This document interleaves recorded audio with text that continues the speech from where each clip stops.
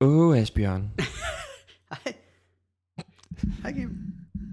Octopus vulgaris. Ja, altså Octopus. det betyder jo blæksprutte på engelsk. Er det også sådan en, vi har haft gang i? Det er fuldstændig rigtigt. Fedt. Octopus vulgaris, det er simpelthen en Blæksprutte. ganske almindelig 8-armet blæksprutte. Ja.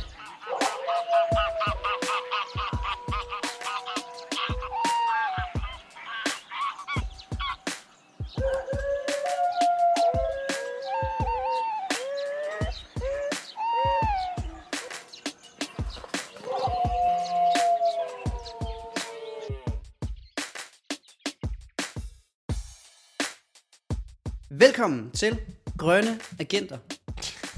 Det var virkelig en hurtig intro, vi fik der. Ja, Den havde du lige. det kan du tro. Mit navn det er Asbjørn Møller, og over for mig sidder altid veloplagte Kim Kofod. Lige nøjagtigt. Kan du lige give mig nogle flere oplysninger om den her octopus? Ja, det kan jeg godt. Altså, 8-armet blæksprutte, ganske almindelig.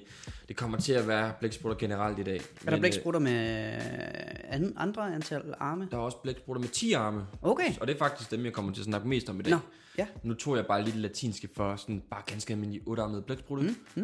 Der er også blæksprutter med over 90 arme. Nå, Ja. hold da kæft. Ja, det kommer vi lidt ind på. Er det en stor satan eller en lille satan? Det er lille satan. Nå, Lille okay. langsom satan. Nå, okay, fedt. Eller, Du kender den godt. Du har set Nautilus blæksprutten, hedder den. Du kender dem fra sådan noget, Den Blå Planet. Det er de der med skjold, der ligner lidt en snegl. Som svømmer i koralrev og sådan noget. Ja, Ja, okay. ja, men blæksprutten jo bløddyr. Ja, Så er i familie med snegle og muslinger, men har ikke rigtig, mange af dem har ikke rigtig nogen skal tilbage, så de er helt bløde. Det eneste hårde, de har i kroppen, det er deres næb, som er munden. som de har nede, altså i skridtet, skulle jeg til at sige, men Ja. du ved, mellem benene Ja, vi kommer lidt ind på anatomien.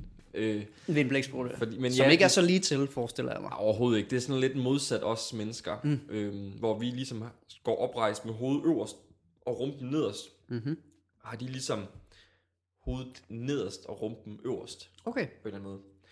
Ja, men nej, næbet det sidder sådan, du ved, op under armene, sådan i midten, altså munden. Grunden til, at det hedder næbet, er simpelthen, fordi det ligner et papegøjenæb. Ja. Ja, på de fleste. Det gør også, at de kan komme ind i mange, mange små huller, sprækker, så de kan gemme sig. Ja. Jeg ville have sagt, de kunne Giggity. kamuflere sig, mange af dem. Ja. Spiser krabstyr, fisk, snegle, muslinger. Når du siger kamuflere, det er lidt ligesom med sådan nogle, hvad hedder de der øjler? Ikke øjler. Kameleon, eller? Ja, præcis. Ja, det var lige det, jeg tænkte på. Ja, jamen fuldstændig. Og blæksprutter er måske nok dem, der er bedst til at kamuflere sig. I sådan i dyreriget, de er fandme hurtige i hvert fald. Ja. Til at kamuflere sig og skifte farve. Hvis man finder en video af det, så er det helt vanvittigt at se, når folk har. Ja, men har det er som at fanget det, knipse nærmest, Fuldstændig. når de skifter farve. Og de kan også skifte form jo. Altså det er sådan Nå. helt... Ja, hvad vil jeg mere sagt? Jo, jeg vil nok have sluttet af med at sige, at det er et havdyr og har 8-10 arme. Og så havde du nok. Men jeg Hvad håber er lidt, du havde den på Octopus. Ja, og det havde jeg jo heldigvis. Ja. Så jeg har lært lidt af Ja, men det er de fedt. her sidste Jeg 20 tror faktisk, afsnit. det er første gang, at du hammer den lige på det latinske. Altså, du rammer den. Ja, det tror jeg også. Jeg husker en, hvor jeg også havde den med det samme. Nå, det kan godt være. Nu Jeg ved husker det jeg det. Nu lover jeg i hvert fald, at nu har du i hvert fald haft en. Fedt. Ja, men det er i hvert fald det, det skal handle om i dag. Hvordan går det ellers? Hvordan går det ellers? Det går sgu godt. Det var godt. Jeg er lidt spændt for tiden, fordi vi er ved at ansætte nye praktikanter ude hos os. Okay. Og det er jo trods alt nogen, jeg skal gå med i et halvt år. Hvor ofte kommer der nye praktikanter? Hver halve år. Okay. Simpelthen.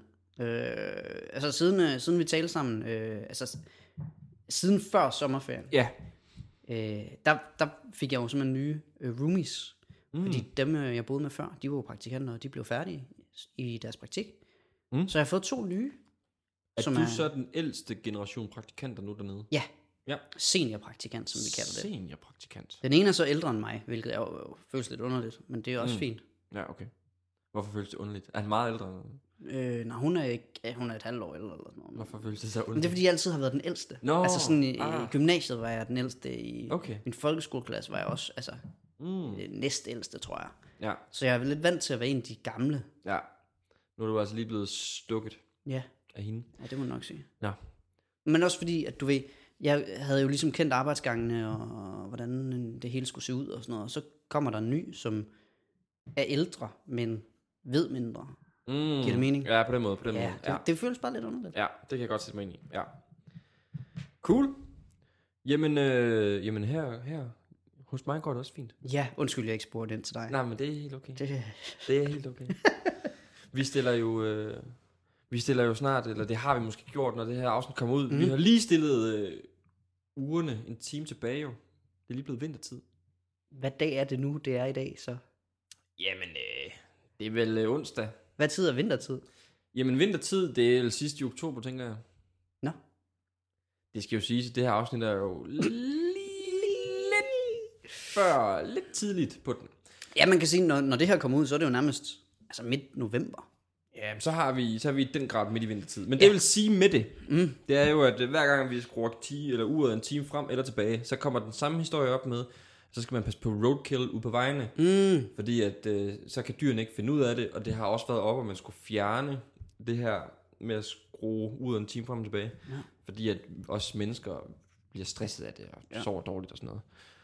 Men det er en skrøne, og det er Naturstyrelsen ude at sige, jamen 2 gange om året jo. Okay. For de kan jo se, at der roadkills forekommer hele året. Ja. Så det er ikke noget, dyrene som sådan bliver forvirret af overhovedet. Jeg har så set, de har været ude med en advarsel for et par uger siden, om at på det her tidspunkt af året, er der ekstra meget, fordi at det begynder at blive mørkt, når vi kører hjem fra arbejde og til arbejde, ikke? Jo. Som jo er der, hvor mange dyr er aktive i skumringstiden. Ja, jamen det kan godt være. Men det der med, at lige pludselig, så bliver det en time før. Det har ikke noget at sige. Nej. Dyrene, de dør hele året rundt. Det er dybt og mørkt sagt. Det er tragisk, men that's dark. That's life. Ja. Jeg har faktisk en sjov anekdote. Jeg har en kammerat, som engang var på vej hjem fra byen i taxa, sådan en tidlig morgen, hvor de simpelthen, som jeg husker det, kolliderer med et rådyr. Sådan, han bor ude på landet, sådan ude i en skov faktisk. Ja. Og lige inden han er hjemme, halv kilometer måske, så rammer de simpelthen lige et rådyr, som ligger og jammer ude på vejen. Nej. Og han er jo stangen Bacardi. Så han går selvfølgelig ud af bilen og tænker, jeg må hellere tage sagen i egen hånd. Og jeg tror, der kommer andre biler bagved, så taxamanden, han bliver bange for, fordi han jo selvfølgelig lige har kollideret med den her. Jeg ved ikke, han kører væk. Nå. Så min kammerat, jeg tror også min kammerat siger, bare kører. Jeg stiger bare her, fordi han har jo lige med det samme ting. Jeg tager bare det her rådyr med hjem. Gratis mad. Gratis mad. Du ved, man er ægte hulemand der, du ved, på vejen fra byen der. Så den nupper vi. Ja. Så han slagter den simpelthen lige, dræber den lige der, knækker nakken på den. Jeg ved ikke, hvad han gør, kvæler den lige ud af den. Den var næsten død. Og så slæber han den hele vejen hjem. Nej. Og hænger den op, Og så vækker han sin far og siger, vi skal ud og rive det her rådyr. Flå det. Og så flår han lige et rådyr der tidlig morgen. Okay, mens han stadig er pissefuld. Jeg tænker, han bliver ædru i løbet af de timer der. Af de timer af seancen. Men ja, han var nok godt vissen. Det synes jeg sgu er stærkt. Ja. Er det en, jeg kender? Ja, jeg vil selvfølgelig ikke, sige, hvem det er. Nej, okay. Men altså, han kan kunne melde det. Ja, han kunne jo lige skrive en rating på iTunes, hvor han lige nævner sig selv. Ja. Hvis han har lyst til at melde sig selv til os. Jeg tror ikke, at det er noget, han som sådan går og skjuler. Nej. Faktisk. Nej, men det var bare lige en anekdote til det. Ja. Dyr dør hele året. Så skal vi jo også tale lidt om en herre, som ikke har vist sig i podcasten længe. Nemlig tilrettelægger Tobias. Og du har talt lidt med ham op til det her afsnit. Ja. Hvad er det, han laver i dag? Jamen, lige i dag ved jeg ikke, hvad han laver, men jeg har faktisk lige været på besøg hos ham i 3 dage. Hvor lækkert. Ja, vi skulle rigtig hygge os. Bor han stadig i Odense? Det gør han nemlig. Ja. Og så, du ved jo, han er jo svær at sådan få til at være her og med aftaler og sådan noget. Ja, det er han sgu ikke super til. Så faktisk, så jeg kommer ned til ham. Det bliver en dårlig anbefaling, vi skriver til ham, når han søger job, ikke? Et andet sted. Han dukker ikke tit op. Men jeg er nede og besøger ham i 2,5 dag, og ser ham kun om aftenen, fordi at så er han faktisk ikke hjemme resten af tiden. Hvad fanden laver han? Jamen, du ved jo, han laver jo alt muligt. Han er bare flyvsk. Fuldstændig. Brænder lyset i begge ender, ikke? Ja, men Man har 1000 jobs og 1000 damer, og du ved, det hele skal passes. Jamen, selvfølgelig. En fisk i hver en havn. Ja. Ja, nej, men så jeg ved ikke lige, hvad han laver i dag, men jeg kan forestille mig, at han sidder måske og... Han er jo, jeg tror, han bliver ingeniør jo. Han er jo ved at uddanne sig til ingeniør også. Ja. Skal vi ringe til ham? Vi kan godt prøve at ringe til ham og høre, hvad han laver.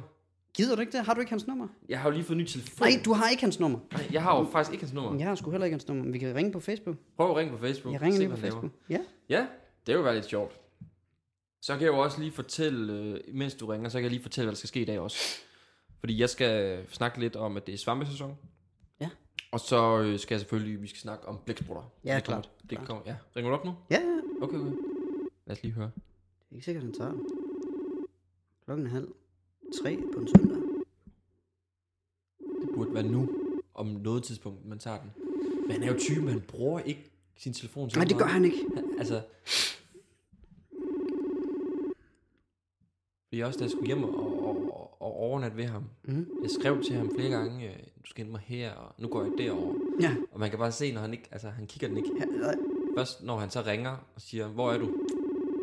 Jamen, som jeg skrev. Så nej, han tager den sgu ikke. Nej, men han er travlt optaget. Vi må se, om vi kan få fat på ham på et tidspunkt.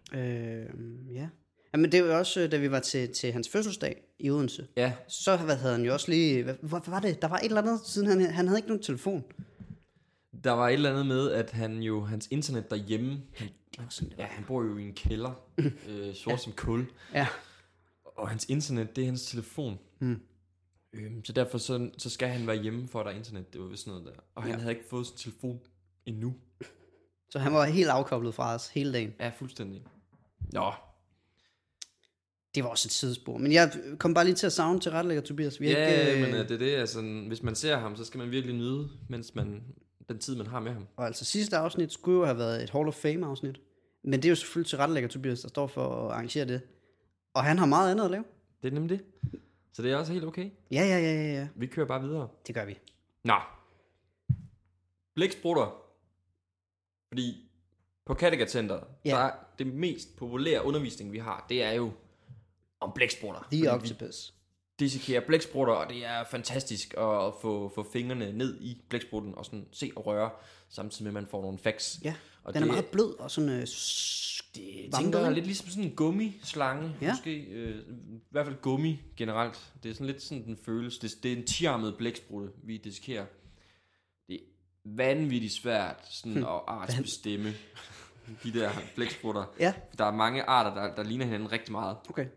Så jeg ved ikke helt præcis hvilken art, men sådan hvis vi skal snakke danske blæksprutter, fordi vi har faktisk blæksprutter i Danmark. Jeg tror der er op til 20 forskellige blæksprutter, som af og til kommer ind i dansk farvand. Og en af de mest almindelige, det er en Loligo blæksprutte, tror jeg den hedder. Og den minder lidt om den. Det er sådan den der klassiske 10-armede blæksprutte, der svømmer i vandet. Og så har den ligesom... Du viser rigtig mange ting med dine hænder i dag. Ja, men jeg bruger mine hænder ret meget. Ja. Men nej, dumt at bruge mine Nej, men gør det, så beskriver jeg det bagefter, hvis det er det. Mine fingre, det er armene. Og så min arm, det er kroppen. Ja. Og så svømmer den ligesom sådan... Ja, så man skal ligesom forestille sig et missil i vandet. Ja. Og så altså bagefter missilet, så er der simpelthen nogle arme, der sådan skulper lidt. Det er ikke den klassiske 8-armede, der kravler ned på bunden. Nej. Det er mere den her blæksprutte, der kæmper mod kaskelotvaler, du ved. Okay. Og Moby Dick og den her store... Kæmpe blæksprut. Kæmpe blæksprutten der, man hører rygter om. Bare i ministørrelse. Ja, okay. Det er den der type blæksprutte. Men så skal jeg lige sige, fordi nu siger du, som man hører om. Findes den der kæmpe blæksprutte, man hører tale med, slås med store valer? Og ja, det gør den faktisk. Ja? Ja. For 20 år siden, cirka 20-25 år siden, der opdagede man jo kæmpe blæksprutten, som kan blive sådan 10 meter lang. Ja. Og det er der, men man ser dem oftest kun døde, fordi man fanger dem i et kæmpe fiskenet, eller de skyller op et eller andet sted. Men så for 10-15 år siden, så fandt man jo storebroren kolosblæksprutten, der kan blive 13-14 meter lang. Okay. Altså de kan blive rigtig store. Ja. Det er sådan nogle, der lever altså dybt nede på havets bund, ikke? Ja, altså de danske farvande, specielt Kattegat og bælterne og Øresund, er jo ikke super dybt. Altså det er sådan noget, gennemsnitsdybden er jo 50-60 meter. Ja. Og her der skal vi jo gerne ned på flere 100 meters dybde, hvor de er nede. Så det kan godt være, de kommer op på lavere vand for at jage om natten. Og det der tit det er jo, at når du kommer så lavt ned, så er trykket et helt andet end oppe ved overfladen. Ja, meget. Der skal man have virkelig dykkerudstyr, ubåde for at komme ned. Men man har også set på kaskelotvaler, at de har kæmpe store sugemærker på siderne, når de dykker ned i de der dybe dybder for at spise. Ja. Så der er nogle store væsener dernede. Som er lidt liderlige, åbenbart, og giver sugemærker til valer. Ja, men det er jo alle der sugekopper, de har på den måde. Okay, ja. På tentaklerne og armene. Ja, godt nok. Men som jeg havde en 5. klasses elev på et tidspunkt, der lige pludselig spørger ind til kraken. Om den findes, hvor jeg jo må forklare. Ja, der må jeg forklare, men lige den findes jo nok ikke. Nej. Der findes ikke den blæksprutte der, som godt kan lide at spise piratskibe, og det er en myte. Ja. Men de store blæksprutter, de findes. Men nej, det fede ved blæksprutten, det er jo, at det er et bløddyr. Ja. Og bløddyr er jo på evolutionens og det fylogenetiske træ ret langt nede, og ikke særlig veludviklet. Og altså snegle og muslinger, som jo også er en stor del af bløddyr, de er jo ikke, altså der er jo ikke så meget tænkekraft, og de er sådan rimelig lige til. Umiddelbart, ikke? Ja, altså det er jo et lille, altså det er jo et dumt bløddyr. Ja, altså, tænk på en vandmand. Altså, det er ikke den skarpeste ske i skabet, vel? Vandmand, det er så også det polypdyr, det er endnu længere nede. Okay, det er jo bare vand. Ja. Nej, men blæksprutterne har alligevel, for det første er de meget stærke, for det andet så er de ret nysgerrige dyr, og det kræver alligevel en del tankearbejde for at være sådan et nysgerrigt dyr. Ja. Vi har jo en 8-armet blæksprutte i en af vores akvarier, og der fortæller vi tit historien om, hvordan at de faktisk kan kravle op af deres akvarier, og ned på gulvet, og så kravle over i andre akvarier, og begynde at spise småfisk, og kravle tilbage igen om natten, og så om dagen, når at zookeeperne de kommer, så kan de så se, at der mangler fisk rundt omkring, og blæksprutten ligger bare glad og malig. Ja. Sker det? Det sker ikke i vores akvarium, fordi vi har virkelig, men det sker i USA. Ja, okay. Og der er også, hvis vi har jo filtre, eller vi har jo vandcirkulation, der skal være rent vand i akvarierne, og der er nogle af de her vandrør, også historier fra USA, hvor vandrørene hænger sammen med andre akvarier, hvor de her store blæksprutter, som kan blive op til 1 meter i omkreds, de kravler op i små huller med en diameter på måske 10-20 cm, op i andre akvarier, spiser fisk, og tilbage igen. Så derfor er det ret vigtigt, at man har sådan nogle filter riste på de her rør, så blæksprutterne de ikke kan flygte. Fordi de er ret kloge. Sindssygt. Og du har måske også hørt om det der eksperiment med et syltetøjsglas med muslinger i, hvor blæksprutterne faktisk finder ud af at åbne blæksprutte eller syltetøjsglassene. Men det vilde ved den historie, det er, at ved siden af det eksperiment har der været en anden blæksprutte, der har siddet og kigget på den første blæksprutte, og så har den så husket, hvad den første har gjort, og så har den i første forsøg åbnet syltetøjsglasset. Det er ret vildt. Ja, og taget. Så det kræver både, at man tager ved lære af, hvad andre gør, og husker det, og så selv kunne gøre det. Ja. Så blæksprutter, de er ret vilde i forhold til, at det er et bløddyr. Og så er de sindssygt stærke, fordi det er jo en ren muskel. Så de kan jo løfte, den blæksprutte, vi har, den er måske, hvis det ikke strækker armene, så har den måske en omkreds på, det ved jeg ikke, 30 cm. Det er sådan en fin størrelse blæksprutte. Men i en arm, som jo ikke er ret tyk, der kan den løfte en 6 kilo tung sten i en arm. Ja, det er ret vildt. Ja, så de er ret stærke. Ja. Sådan nogle blæksprutter. Men nu tænker jeg faktisk lige, at vi holde en pause for blæksprutter, fordi vi kommer tilbage til dem. Okay. Ja. For jeg havde lidt et spørgsmål, men det kan vi tage. Nej, men tag det nu af. Jamen, det er i forhold til, nu siger du blæksprutter. Ja. Kan vi snakke lidt om, hvorfor det her med blækken? Hvad er det for noget? Jamen, det kan vi godt tage. Er det noget, du har gemt til senere, eller kan vi tage det nu? Jeg kan tage noget af det nu. Jeg gemmer selve blæksækken til senere, og så som kan han siger. Og så kan jeg lige fortælle dig, hvorfor det hedder blæksprutte. Ja, lad os tage det. Og det er jo bare dum dansk navngivning, fordi at dansk navngivning, det er jo ret fattigt en sted. Vi har kun blæksprutter. På engelsk har du octopus, fordi 8-armet, og du har squids, og du har cuttlefish, og nautilus, for nautilus blæksprutterne. Ja. Og blæksprutte, det kommer jo af på dansk, at der er et dyr, der kan sprutte blæk. Blæksprutte. Ja, tak. Så finder man ud af, at der er mange blæksprutte, der ikke kan sprutte blæk, og så giver det ikke Så mening. tænker man, for helvede, det var lort. Det var lort, men nu hedder det det. Ja, sådan er det. Sådan er det.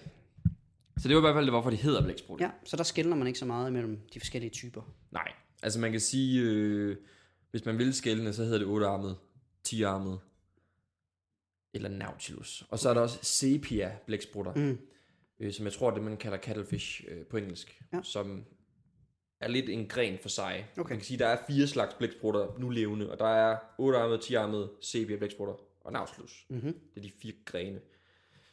Men nej, vi zoomer lidt ind på den 10-armede lidt senere. Men jeg tænkte først lige, at du skulle have ordet. Jeg ved, du har også... Jeg har faktisk sindssygt meget, så det kan være, du skal stoppe mig, når du synes, det bliver for kedeligt. Okay, super. Til at starte med, er der kommet en FN-rapport, som siger, at havene, de stiger simpelthen meget mere, end vi troede.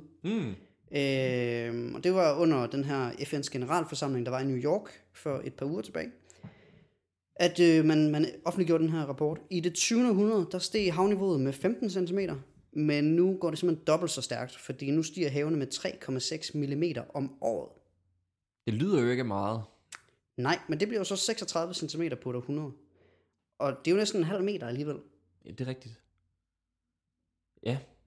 Og det er jo selvfølgelig den globale opvarmning, der er skyld i det. De forskere, der er bag rapporten. Og vandet kommer vel fra isen, der smelter, tænker jeg. Ja.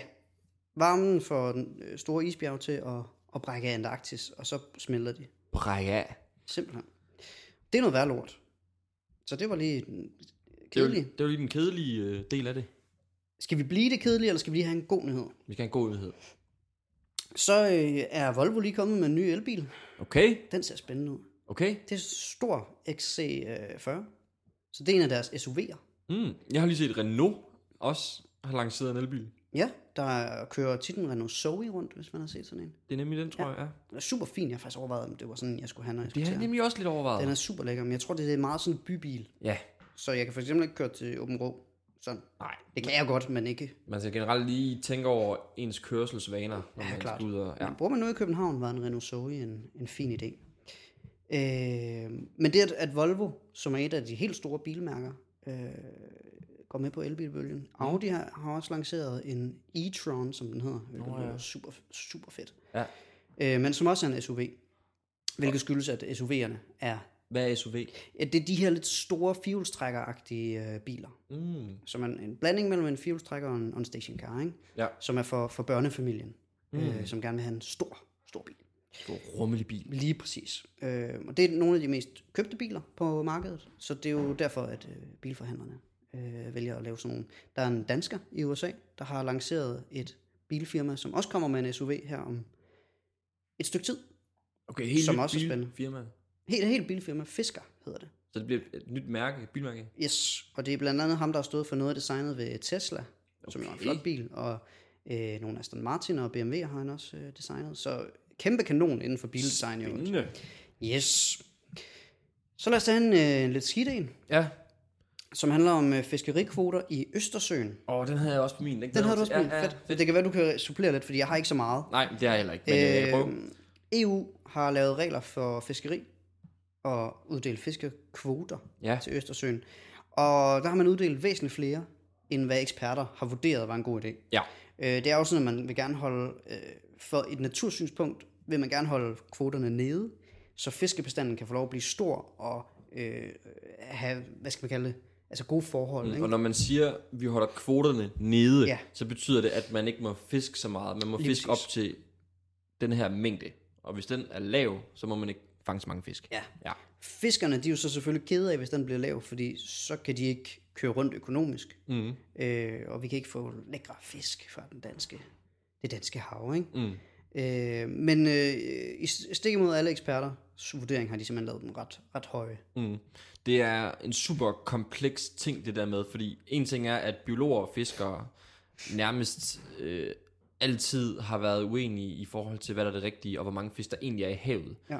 Fordi man, fiskere og biologer, bruger forskellige metoder på at finde ud af, hvor mange fisk, der er i havet. En anden ting, det er også, at det kan godt være, at man på dansk plan eller EU-plan vælger at have nogle lave fiskekvoter. Så kan det så være, at andre lande eller andre kontinenter, de så vælger ikke at have den der, og så kommer der konkurrencefordel, og så kan det være ligegyldigt, at vi ikke fanger den mængde fisk, hvis man lige ved siden af i et andet havområde fanger mega mange fisk. Ja. Så det er sådan lidt en meget komplekst og svært at vide, hvad fanden der egentlig er rigtigt, fordi hvem ved egentlig, hvor mange fisk der er, og hvor de er. Ja. Så har vi faktisk lavet en nyhed nede ved os, som handler om, at der er dyr, som bliver skadet af vildsvinehegnet. Okay. Det er vildsvinehegn, som den tidligere regering fik sat op nede ved den dansk-tyske grænse. Det forsøger råvildt, hjortevildt at komme over. Og når de gør det, så er der mange af dem, der kommer til skade. Så der er blandt andet en landmand, som har fundet et af de her dyr, som er kommet til skade, og sidder på asfalten. Han har så filmet det. Sidder på asfalten og skriger og skriger og skriger. Har du set videoen? Nej, men det lyder virkelig ubehageligt. Ja, det er det også. Det er det virkelig, når dyr de skriger, det er sådan... Ja, det er virkelig rart. Ja, og det har fået sådan lidt politisk efterspil og sådan noget. Ja, men var det ikke også noget med, at man ville have det der hegn ned, inden det kom op? Eller er man, der er man ikke helt kommet til endnu måske? Der har jo hele tiden været stor modstand mod det. Og blandt andet Verdensnaturfonden har lige lavet en klage til en del af til Bernkonventionen, som det hedder, som er en del af Europarådet, om at altså fordi man har ikke lavet en vurdering af naturskaden, der vil opstå ved at lave sådan en hegn her. Nej, okay. Og det er nok en sag, der kommer til at tage lidt tid. Ja, det tror jeg godt, du regner med. Ja. Nå. Så det er også rigtig, rigtig skidt. Ja, apropos, når vi er lige ved Dansk Natur, så jeg jo også lige, at det er jo en sag, vi har fulgt rigtig tæt i første omgang, som også har taget rigtig lang tid. Og det er jo, at nu har Højesteret jo endelig sådan afgivet dom i forhold til den her ulveskandale. Mand, der skød ulven over Vestjylland. Men de har slået fast, at han får de her 40 dages ubetinget fængsel og fratræde jagttegn. Og han bliver selvfølgelig ved med at mene, at det var selvforsvar. Ja, og nu er det ikke en hybrid, han har skudt. Nu har han skiftet holdning til, at det var en hund. Okay. En vild hund, han havde skudt. Og han anerkender stadig ikke de DNA-prøver, der er taget.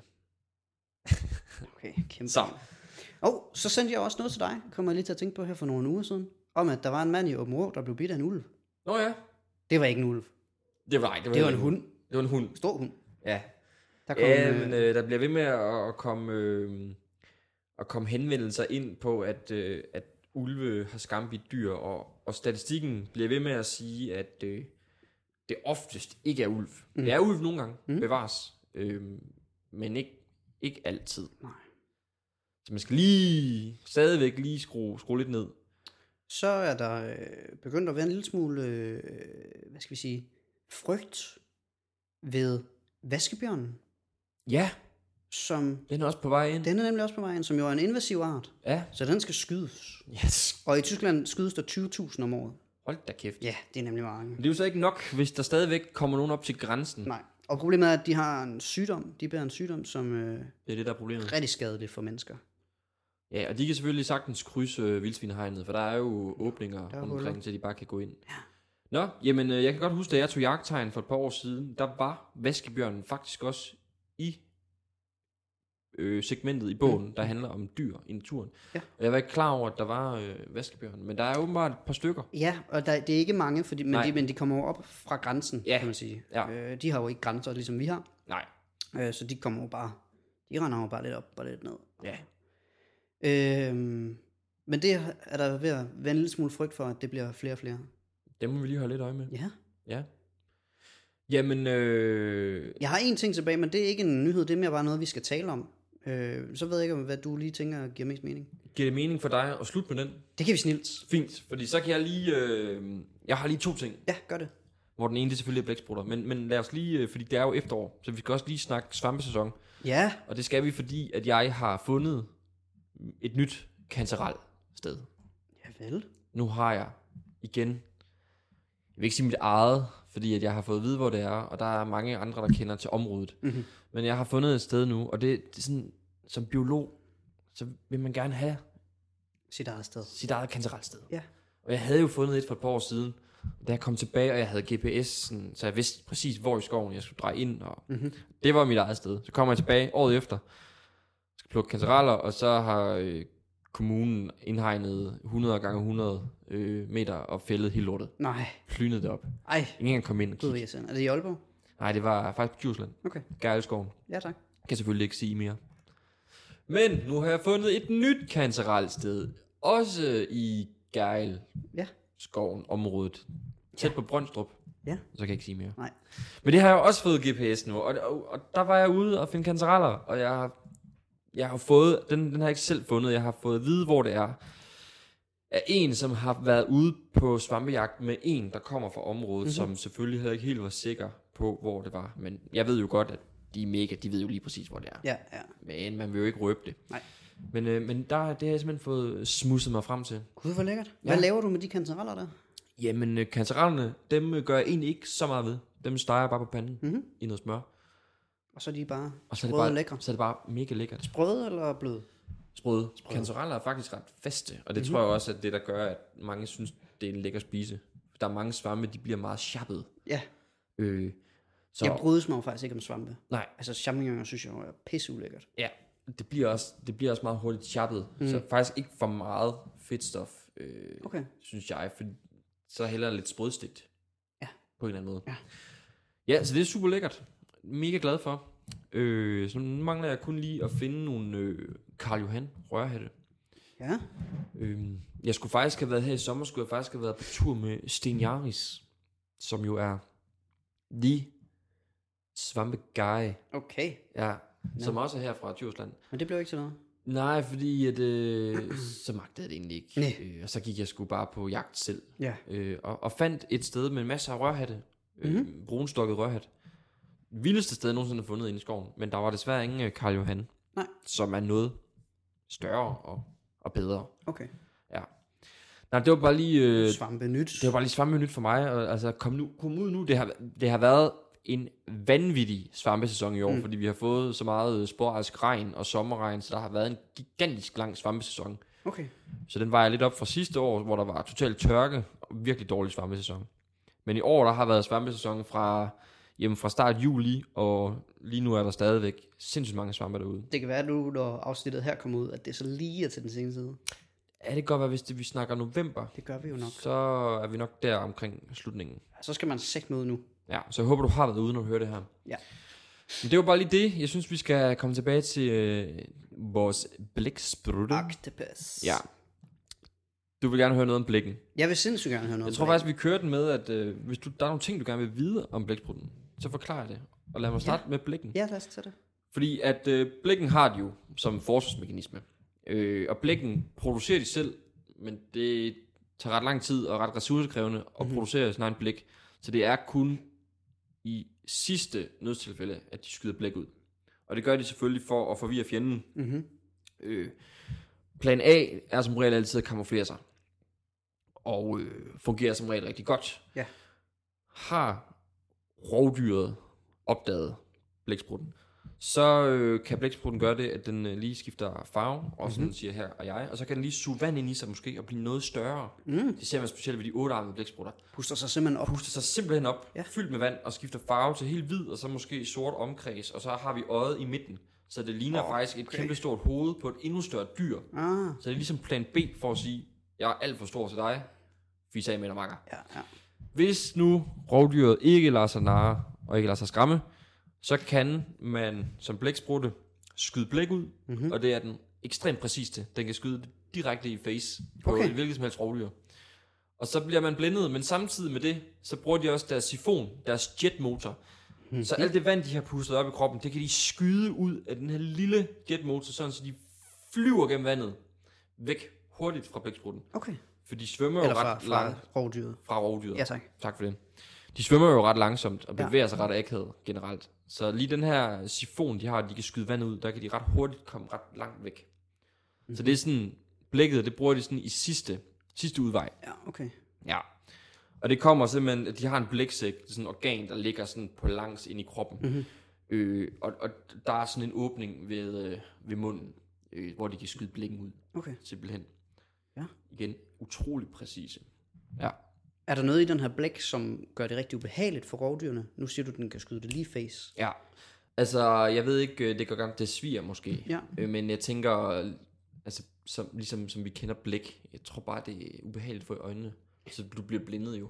Vil du kunne tage dens blæk og skrive, som vi kender blæk? Ja, og det gør vi jo faktisk i vores undervisning til sidst. Det plejer altid at være det lille krølle på halen. Ja, tak.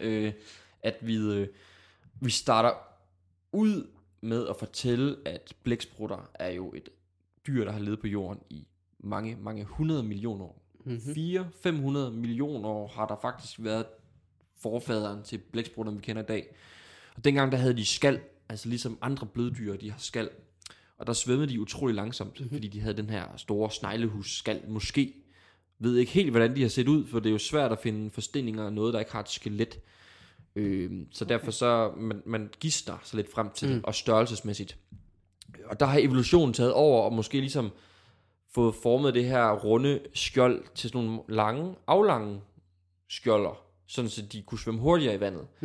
Og så med tiden, der har man måske fundet ud af, at der var større overlevelsesrate ved slet ikke at have noget skjold, men simpelthen være helt blød, så man kunne gemme sig i små sprækker, i stedet for at prøve at flygte fra rovdyrene. Så det her skjold er blevet mindre, og ved mange blæksprutter er skallen faktisk vokset ind i blæksprutten og blevet sådan en lille afstiver langs ryggen. Og det er sådan, det er ved de her 10-armede blæksprutter, som vi dissekerer. Ja. Så når vi kommer til sidst og lige tager blæksækken ud, så kan man klippe hul på blæksækken, og så kan man trykke blikken ud på bakken. Og det fylder ikke særlig meget, men hvis det er meget koncentreret, så fylder man det i vand, fylder det rigtig meget. Og så har vi blæk, og så når man tager indvolden og river fra kappen, så inde bag ved alt det, der ligger de sidste rester af fortidsblækspruttens skal, som sådan en lille afstiver, som man kan bruge som en blyant. Og der kan man så lige slutte af med at skrive sin signatur i bakken. Og det synes ungerne er fedt. Forståeligt. Og det giver også lige pludselig mening, fordi når jeg starter med at forklare det der med evolution og sådan noget, bummelum, og så forsvinder skelettet, og måske lige pludselig er der ingenting, så lægger man ligesom den fra sig. Ja. Og så går man igennem blæksprutten slavisk, så kommer man til blæksækken, som eleverne jo i lang tid allerede, må man prøve at skrive med det, og sådan, ja, men vi gør det sammen til sidst, fordi ellers er der blæk i hele lokalet. Ja, lige præcis. Og så kommer den der lille afstiver blyant frem til sidst, og det er sådan lidt en magisk oplevelse, og så kan man lige få lov at skrive. Okay. Ja. Og det lyder fedt. Så man kan godt skrive lidt med det. Ja. Men der er ikke ret meget.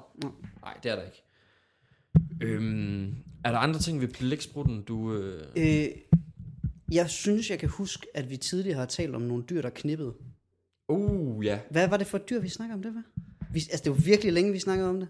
Ja, men altså, jeg tror, vi har snakket om flere forskellige dyr, hvordan de formerer sig. Ikke sammen, altså. Nej. Men, ikke interspecies, men...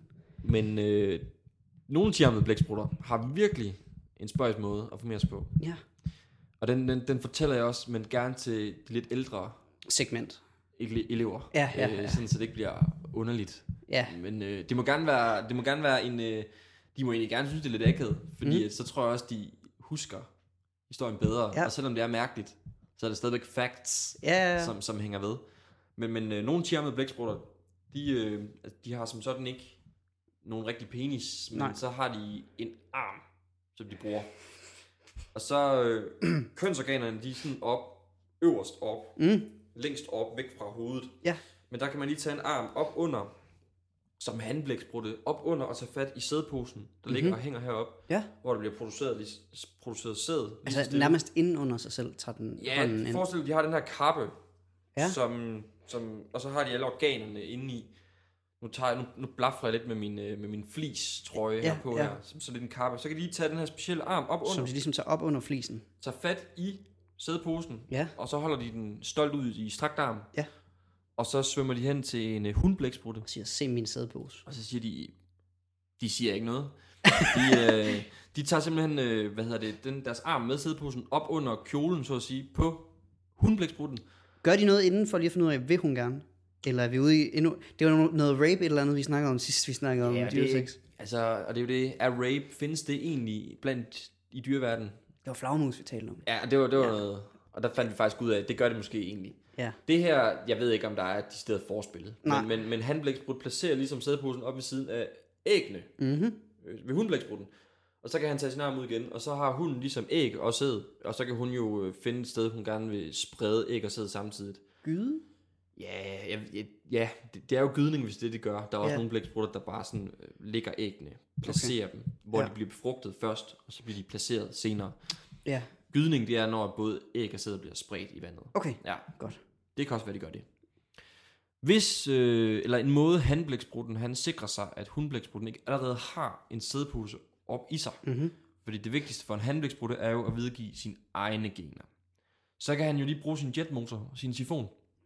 Han puster lige noget vand ind i sig selv, og så spuler han lige op under kjolen, kappen på hundblæksprutten. Nå.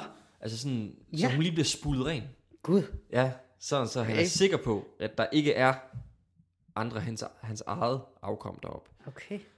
Og så placerer han sædeposen derop. Hvis hundblæksprutten så ikke har lyst lige nu, nu kommer det. ikke er in the mood, så, jeg har jo sagt, at blæksprut, det er en stor muskel, så kan hun lige sådan trække sig sammen, spænde op, lige stramme til. Ja. Og hvis han allerede har fået hånden op under hende, så sidder hånden jo fast, fordi hun spænder. Det er knibeøvelse det her gange 1000. Ja. Det er hele kroppen. Ja.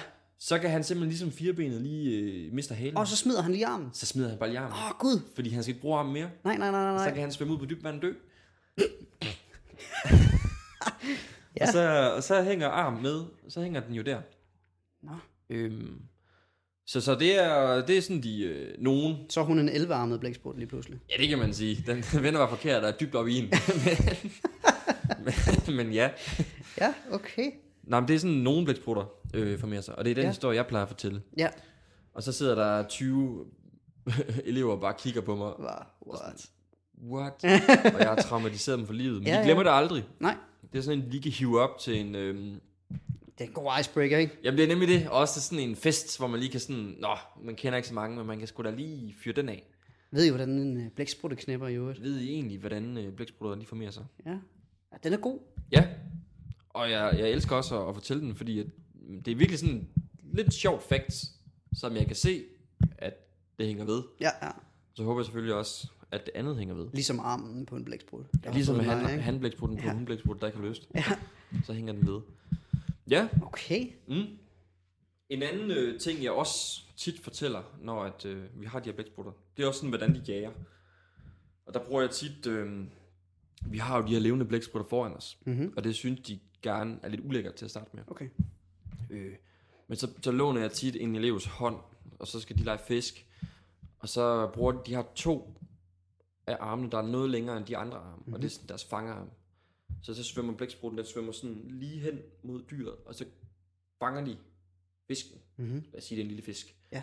Med de 2, og der kaster jeg de her lange fangerarme op på eleven, som synes, det er lidt klamt. Ja. Og så trækker blæksprutten, den tager armene, og så trækker den fisken hen til sig, og tager alle de andre arme rundt om, fordi det er nogle korte, tykke, stærke arme, så den holder godt fast. Men fisken, den spræller stadigvæk. Og så har blæksprutten lige en lille giftkirtel med noget giftigt spyt, den kan spytte ud over fisken, så fisken bliver lammet og slapper af. Og så kan blæksprutten langsomt begynde at spise fisken med sin raspetunge, som lidt er et sandpapir ind i munden. Ja. Så begynder den bare at slikke fisken, små stykker af fisken. Det er også ubehageligt, hvis man tænker på, at den er i live, ikke? Jamen det er det. Den er kun lidt i sådan lammet. Ja. Men ja, den er levende. Og det er egentlig også sådan, at snegle spiser, som jo også er et bløddyr. Altså de slikker også med deres kæmpe store raspetunge. Det er så bare oftest blade, de spiser. Ja. Men ja, det er også en historie. Og det er sådan måske en historie, jeg fortæller til de lidt yngre, i stedet for, hvordan de formerer sig. Okay. Ja. Så der er lidt forskel. Hvordan sådan sansemæssigt har den lugtesans og høre og sådan noget der? Altså, jeg ved synssansen. Man mener ikke, at de som sådan kan se billeder. Okay. Men de har nogle ret store øjne. Så de registrerer lys og skygger ret godt. Ja. Og så har de en masse følesanser, altså så de kan registrere bevægelser omkring dem. Fordi lyd bevæger sig meget anderledes i vand end i luft, så lyd Trykker meget mere på en eller anden måde. der kommer nogle form for gang i lydbølger. vibrerende bevægelser i vandet, som man ligesom kan fornemme, og det er også sådan hajer og rokker og fisk og sæler i stor udstrækning, de også føler og fornemmer rundt om sig. Ja. Jeg ved ikke, om de kan høre noget, for jeg ved faktisk ikke, om de har øreblæksprutter. Nej. Men syn, og det er også et glupsk rovdyr, sådan en blæksprutte, så det er synet oftest de er med. Og så de her mega mange følelsanser, de har over hele kroppen faktisk, og specielt i armene. Ja. Jeg kan fortælle meget om blæksprutten. Jamen, det er så godt. Men jeg tænker måske, vi skal til at videre. Altså skru lidt ned, så kan det være, der lige kommer et sidste facts, inden vi lukker og slukker. Ja, jeg vil gøre 2 ting. Først vil jeg anbefale en YouTube-video, eller YouTube-kanal, som hedder, hvad er det nu, den hedder? Den hedder PBS EONS. PBS. PBS, og så IONS, tror jeg det udtales. Okay. Og det handler om, det er, at de meget snakker om evolution, hvilket jeg jo kom til at tænke på, da du fortalte om den her blæksprut. Evolution. Præcis. Det handler meget om forhistoriske dyr. Hvordan evolution virker, for eksempel. Det kunne handle om, her der har de en, der hedder krokodillen, der løb på dens hove. Som jo handler om et forhistorisk dyr, som var en krokodille, som var kæmpestor. Altså det er sådan lidt krokodillens forfader. Præcis. Det er fedt sådan noget. Og hvorfor, de har en, der hedder, det var faktisk den, jeg faldt over først, der hedder, hvorfor Megalodon. Præcis. Helt bestemt blev, eller uddøde. Hvorfor den er helt bestemt uddøde? Og allerede der blev jeg overrasket, for jeg vidste ikke, den havde fandtes på et tidspunkt. Og det er vist det, man mener har været den største haj. Lige præcis. Ja. Givetvis det største dyr på et landjord nogensinde, faktisk. Landjord? Ja, på jordkloden. Ja. Jeg mener, jeg læste det. Men, eller det var en del af det. Vi har jo i Kattegat-centret en falsk afstøbning af gebisset på en megalodon. Okay. Det kan man jo lige gå ind og kigge. Hvordan en falsk afstøbning? Altså sådan, som man forestiller sig, den ville være? Ja. Okay. Ja. Okay. Ja. Godt. Lige nøjagtigt. Yes. Nej, så det var bare lige en anbefaling. Jeg synes, det var ret fed, altså den her side. Der er mange sådan... Evolution er generelt super fedt. Altså, der er jo også en grund til, at sådan hurtigt, så kan man jo godt tro, at hvaler og sæler og hvalros og spækhugger og søkøer, altså pattedyrene, der lever i vandet, er i familie med hinanden. Ja. Men de kommer fra vidt forskellige fortidsdyr, der er gået i vandet. Altså landlevende pattedyr, der er gået i vandet igen.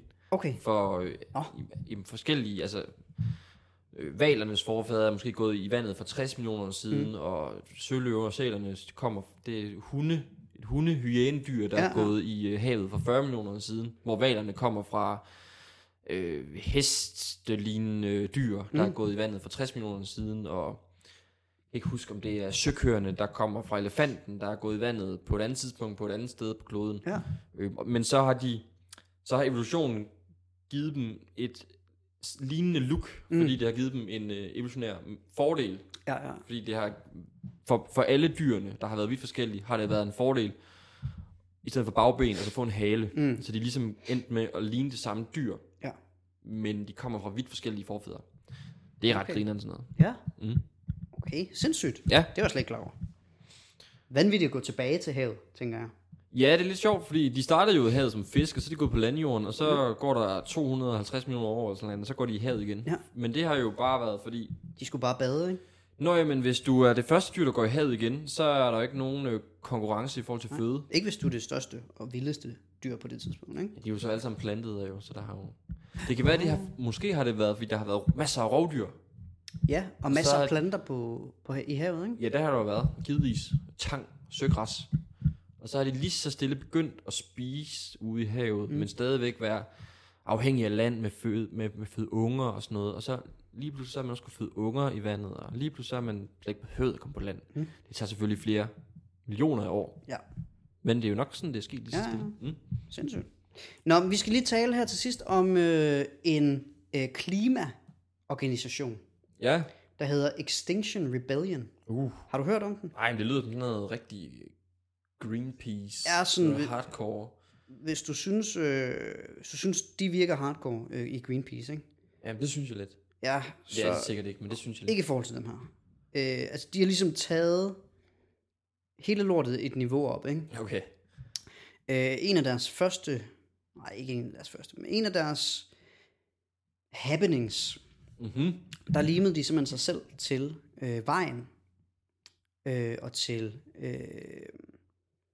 det britiske parlament. Altså simpelthen med lim. Altså fuldstændig demonstration sindssygt. bare. Ja, den demonstration, de bare lige kørte, hvor de tænkte, det er sgu sådan, vi får noget opmærksomhed. Ja. Altså, det kan man jo ikke rigtig komme udenom. Hvad er det de demonstrerer imod? At vi udrydder dyrearter? Eller? Det er simpelthen for, at de voksne skal tage klimaforandringerne seriøst. Ikke? Okay.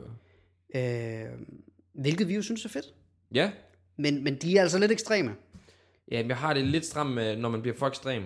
Jeg har det fordi det er jo, så vil man jo bare slås. Altså man har ikke lyst til at finde en løsning. Fordi man har besluttet sig for, at modstanderne, de har fat i den helt forkerte ende. Og det kan godt være, de har det, men man kommer bare meget længere med dialog. Som regel. Ja. I april i år, så et par 100 aktivister, de blokerede det, der hedder Oxford Circus, som er sådan et trafikkryds i det centrale London. Ja. Og man havde simpelthen fundet en 31-fods lyserød jagt, som ankom på en trailer. Og så var der flere aktivister, der limede sig fast. En lysrød jagt? Ja, altså en båd. Ja. Så var der flere aktivister, der limede sig fast til den, og til asfalten omkring den, ikke? Så var der sådan flere forskellige banner med slogans, ikke? Du ved, alt muligt forskelligt. Ja. Der var også, det samme gjorde man på Marble Arch, Waterloo Bridge og Parliament Square og sådan noget der. Så det gav en hel masse trafikkaos. Der var også nogen, der decideret limede sig fast til Shells hovedkvarter i England. Altså limede sig fast til svingdøren og ruderne og sådan noget der. Shell som i benzin. Lige præcis, ja. Som jo alt andet lige står for en stor del af CO2-udledning. Ja. Og lignende, ikke? Nu hørte jeg en anden podcast, så jeg kan ikke, jeg ved ikke, hvor sandfærdigt det er, men der var også et andet sted, som havde limet sig fast til et fly i en lufthavn i England, ikke? Ham håber jeg, at man fandt. Ja, det gjorde man. Okay. Så fik man ham ned. Men han simpelthen limede sig fast. Det synes jeg er super mærkeligt. Det synes jeg bare lidt er vildt. Altså... Der har virkelig også været meget, også i den, de sidste halvår. Ja. Med strejker og klima og Greta Thunberg. Og... Ja, som jo var nomineret til en fredspris. Ja, og den fik hun lige præcis ikke. Den fik hun ikke. Der er 3 kriterier for, at du kan få den. Og du skal opfylde et af dem, og hun opfyldte ingen af dem. Okay. Så var faktisk, Okay. Ja. Der var ingen chance for, medmindre de gradbøjede reglerne lidt. Så, men ja, sådan er det. Ja. Og jeg er godt nok lidt spændt, fordi jeg tror, vi kommer til at høre rigtig, rigtig, rigtig meget mere til Extinction Rebellion.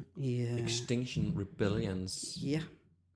Det er et hårdt navn. Altså, det er sådan lidt en krigserklæring i det navn. Ja, det tror jeg virkelig også, ja. Ja, det handler om, hvilke midler du har lyst til at bruge, ikke? Altså i den her klimakamp.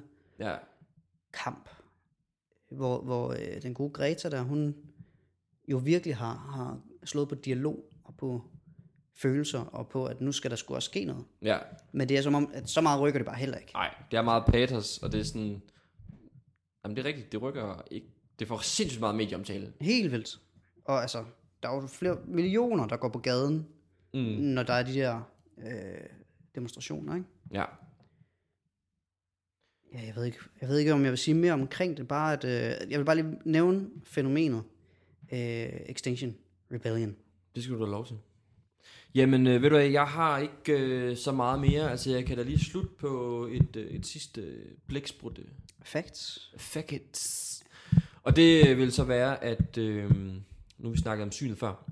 Ja. Grunden til, at de ser så godt under vand, og at fisk og andre ting ser så godt under vand, det er fordi, at deres linser inde i øjet er helt runde, hvor at os mennesker og dyr over jorden, vores linser er flade, så vi ser klart på land. Okay. Men du kender godt, hvis du går ned under vandet uden dykkermask, så er det flimret. Ja. lidt Det ser lidt mærkeligt ud. Ja, det ser lidt mærkeligt ud. Sådan havde det været omvendt, måske hvis blæksprutten kom op på land, men den kugleformede linse, den gør simpelthen, den kan se klart under vand. Så kan man så tænke, jamen hvad så med sådan noget som sæler, som kan se klart over land og under vand. De har sådan nogle smarte øjne, hvor de har nogle muskler i linsen, så den er rund under vand, og så når de kommer over land, så musklerne strækker ligesom linsen, så den bliver flad. Så de kan se klart, både over og under vand. Men det var bare lige for lige at gøre den der med øjnene færdig. Ja. Linserne, det er jo også noget af det mest sjove, synes jeg, at kigge på, når vi dissekerer dyrene. For så skal vi jo have linsen ud, og det gør man lidt ved at prikke med saks hul i øjet, og så sprøjter det lidt ud med noget vand, med noget pigment. Og det synes der er mange, der synes, det er lidt ulækkert. Ja, det lyder lidt sådan. Men det synes jeg er ret sjovt. Ja, men det er sgu da fedt. Der var nogle piger, som de synes bare, de skulle ikke røre ved den her blæksprutte. Hele gruppen, det var sådan lidt, du ved, den klassiske, de lidt seje, fine piger i klassen, og det er for ulækkert til os, så det gør vi ikke noget ved. Og så, da vi kommer til at skulle tage øjnene ud, så var der en lærer, der ville hen og hjælpe, men jeg gør det for dem. Ja. Og jeg siger utryggeligt, at når I gør det, så vend øjet ned i bakken, for det sprøjter, og hun vendte øjet opad. Altså læreren. Så da hun bare stikker saksen i øjet, så er der en af pigerne, der bare får øjet splattet ud i hele face. Og hun, altså, hendes ansigt. Det er den værste dag i hendes liv. Det var virkelig bare sådan, hun gik bare helt stå.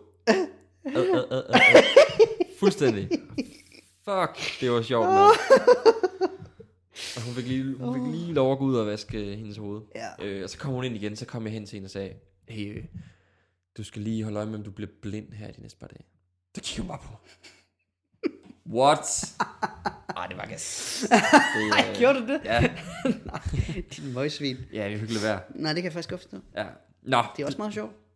Jeg skal have det sjovt, man selv laver. Ja, det er rigtigt. Det var ordene, jeg havde. Ja, tak for i dag. Tak fordi du lyttede med. Ja, det er vi meget glade for. Tak til Musikboys. J-Cap, Fætter Anders og DJ Scout. Fedt. Møgne. Guess who's back? Mens de andre drikker øl for at blive fulde sammen, tager vi ind i Uniparken for at finde fulde sammen. Fuldstændig fantastisk. Fuck, du er nørd! Undskyld mig en gang, men hvad var det lige jeg hørte for? Fugle er for vilde, lad os finde nogen at anskue. Er det der en pelikan? What, det er en ring, du producerer selv sin mælk som den forbruger. På alle redens mange unger, der skal vokse så store. Alle som en der danser er voldtægtsmand. Gråand, andrik, voldtægtsand. De har fået lidt forbandet ry i mere end hvad anden sø. For hvis man kaster frø, kan det sætte gang i Anneby. Dans for mig boys, vis jeres farverige haler. Musvit med bredere bryststribe, langt flere damer. Solsorten stamper i jorden som en strategi. Det regner ord, men ikke med, så dens liv er snart forbi. Kigger med min kigger, kigger med min kigger. Kigger med min kigger, kigger med min kigger. Kigger med min kigger, kigger med min kigger. Kigger med min kigger, kigger med min kigger.